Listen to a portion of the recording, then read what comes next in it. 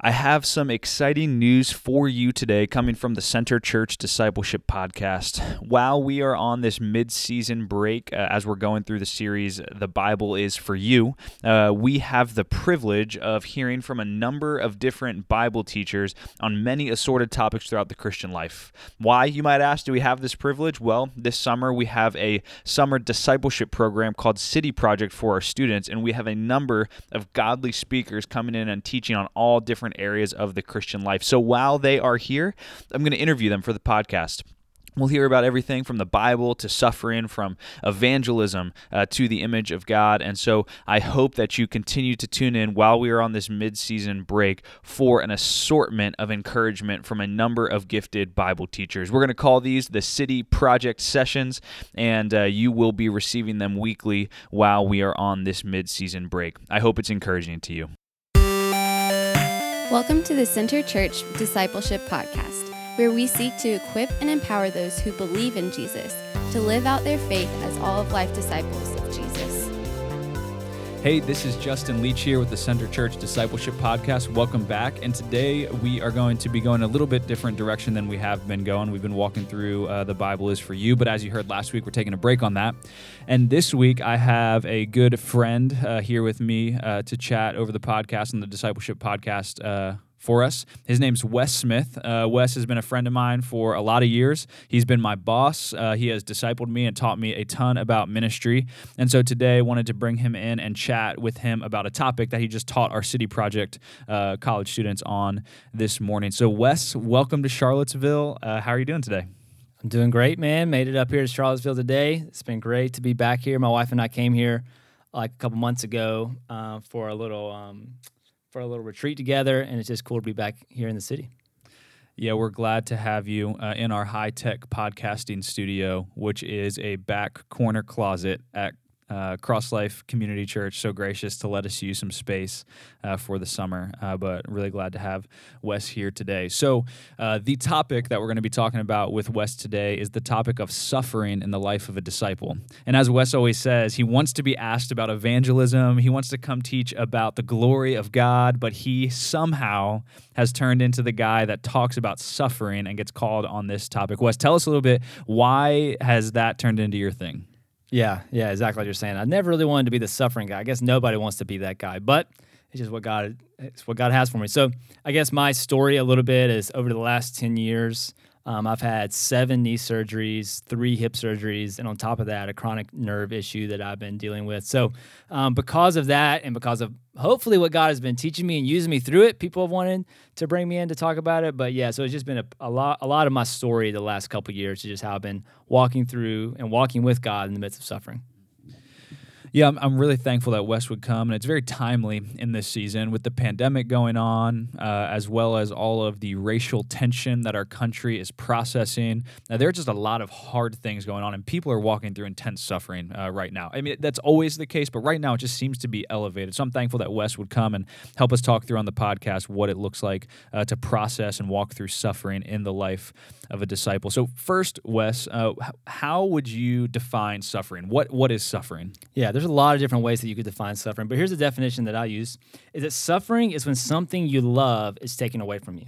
So that could be anything that you love that's just taken away. So for example, that could be family. So when divorce happens or when a loved one dies, your family is taken away. That could be your health. So based off maybe injury or cancer or mental illness, just something like that, your health can be taken away, or maybe even your future is taken away. You didn't get the job you wanted. You didn't get into the school that you wanted to. So suffering is basically just anything that you love that is taken away.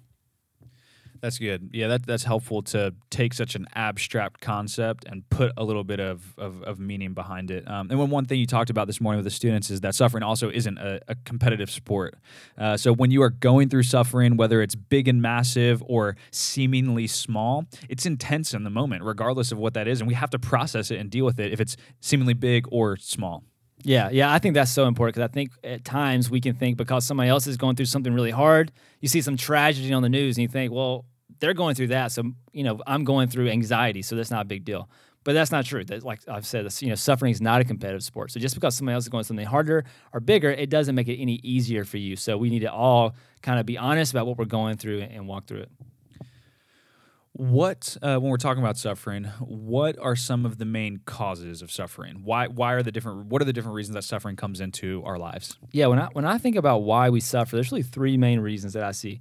The first reason is that we suffer is because of our sin, because we make sinful or really just bad decisions, and because of that, suffering can enter into our life. So maybe that you made some bad decision and it led you into a life of addiction, right? That was because of a bad decision that you made, that came into your life.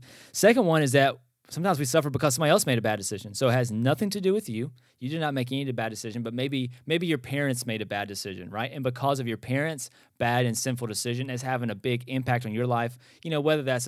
Whether that's something like divorce, or maybe that's something like even like abuse, or maybe even like there's addiction in your family and there's consequences you've had to deal with it. But then the last reason is that we just live in a broken world. Because sin has entered the world, we live in a world that has natural disasters, that has sickness, that has a pandemic like COVID going on right now. Because we live in a broken world, it's not because anybody around you made a bad decision or you made a bad decision. It's just because we live in a broken, messed up world, suffering happens.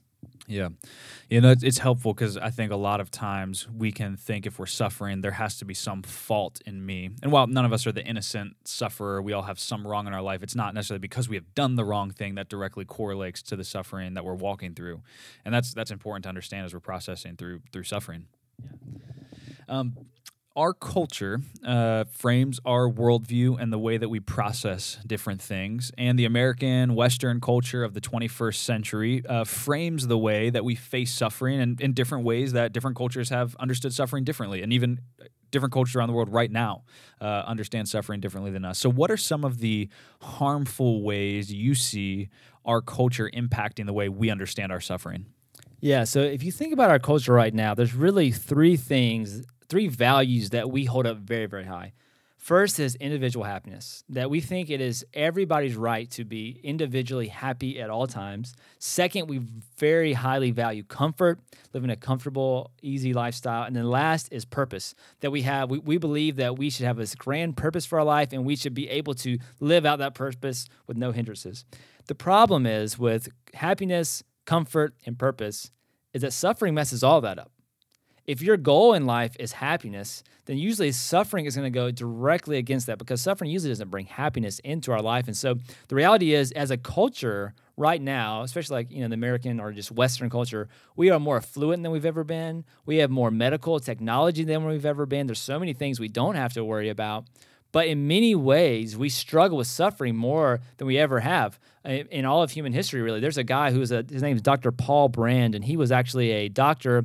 He spent this first half of his career in India and the second half of his career in America. And he was kind of comparing how Americans and Indians kind of dealt with this. And this is what he says. He says, in the U.S., I encountered a society that seeks to avoid pain at all costs. Patients lived at a greater comfort level than any I had previously treated, but they seemed far less equipped to handle suffering and far more traumatized by it. So what he's saying is, what he realizes is that people in America, even though they had way more resources, way more money, way more affluence, they struggled dealing with suffering far more than other people. And a lot of that's because of our worldview and what we expect out of our lives. Yeah, the worldview that we are taking in impacts our ability to suffer well, because the reality is that we're all going to face suffering. You might be listening to this and younger in life and having not faced any suffering yet, but it's going to come. Wes is the college pastor at Summit, probably still especially at Center Church, you might be an older guy. But in the world, the grand scheme of things, you're a younger man, but you've been through a lot of suffering. So wherever we're at, we are either having faced, will face suffering. It's coming, and we need to be able to process it. That being said, what are some of the ways that you would recommend fighting for joy and trusting God and faithfulness in the midst of suffering? Yeah, no, I think that's a really, really good question. The reality is here's the fight in the midst of suffering. The fight in the midst of suffering is to believe that God loved you. See, what we're going to do is oftentimes we look at our circumstances to try to figure out how God loves us. So we can look at our circumstances and say, okay, maybe I'm dealing with, anxiety, maybe I'm dealing with an abusive home, or maybe I'm dealing with Who knows what you're dealing with? We're all dealing with very difficult things, and we can look at our circumstances and say, that's how God feels about us. God doesn't love me because of this is happening, because that's happening. And that's what Satan wants to do. He wants to lie to us. He wants to get us to look at our circumstances. But actually, the Bible tells us to, instead of look at our changing circumstances, look at the unchanging Christ. Fix your eyes on the cross, because the cross is God screaming at you, I love you, I love you, I love you, I love you. Because on the cross, what we see is that Jesus came, and he was actually the only purely innocent sufferer, one who never sinned, but he experienced the eternal suffering on the cross in our place, so we never have to experience that.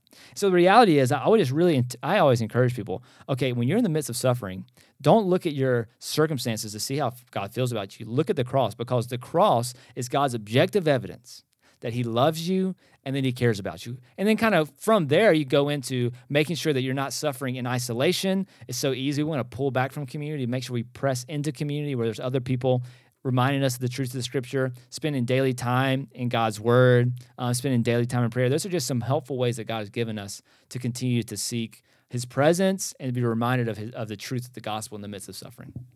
That's so powerful. The kind of getting back to that worldview idea that our culture says avoid suffering.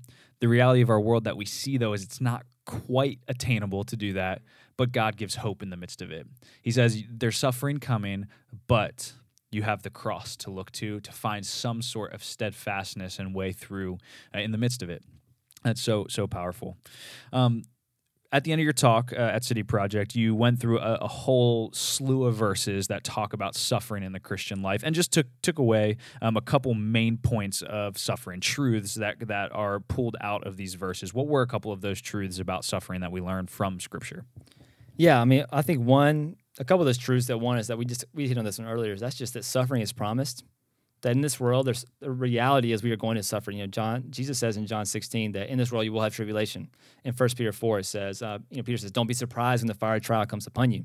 The reality is that Christians are going to suffer, so we shouldn't be surprised when it happens. But the other reality that the Bible teaches, which is very countercultural and very helpful, though, is that our suffering is not meaningless. That God uses our suffering to work in our lives. And two of the main reasons he does that is to use our suffering to make us more like himself, and uses our suffering to show off his power. He shows us that in 2 Corinthians 12, 9 through 10, when Paul is begging that Jesus would take away this thorn in the flesh, and the resurrected Lord says to him, he says two things: my grace is sufficient for you, and my power is made perfect in you through weakness. And so his grace is sufficient. What he means by that is that God's grace is sufficient to sustain us in the midst of suffering. So if God chooses not to remove the suffering in our lives, we can trust that his grace is going to sustain us, because he has both delivering power and sustaining power in our life. The second thing is that God is using our suffering to show off his power. That when God uses broken, messed up, weak people, it shows off his power in amazing ways. If we look all throughout the Bible, we see over and over and over again God using weak,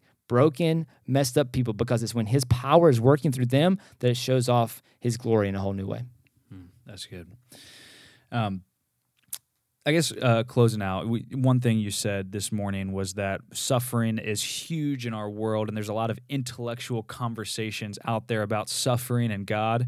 But when it comes down to it, we all have to interact with suffering on a very personal level. That's one reason it's not a competitive sport, right? It comes down to me, I'm suffering, I'm having a hard time. And I know many people in our church, likely many people listening to the podcast today, are walking through a season of suffering, given all that's going on in our world right now. So for someone that's facing a season of acute suffering, how would you encourage them? Yeah, I think I would encourage them in a couple ways.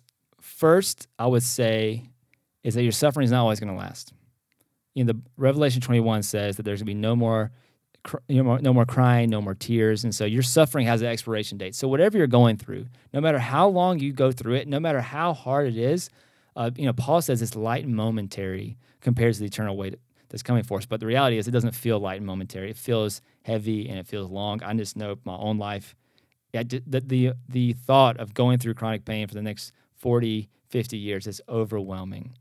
But what you need to know is that you have a God who loves you, a God who is present in your pain.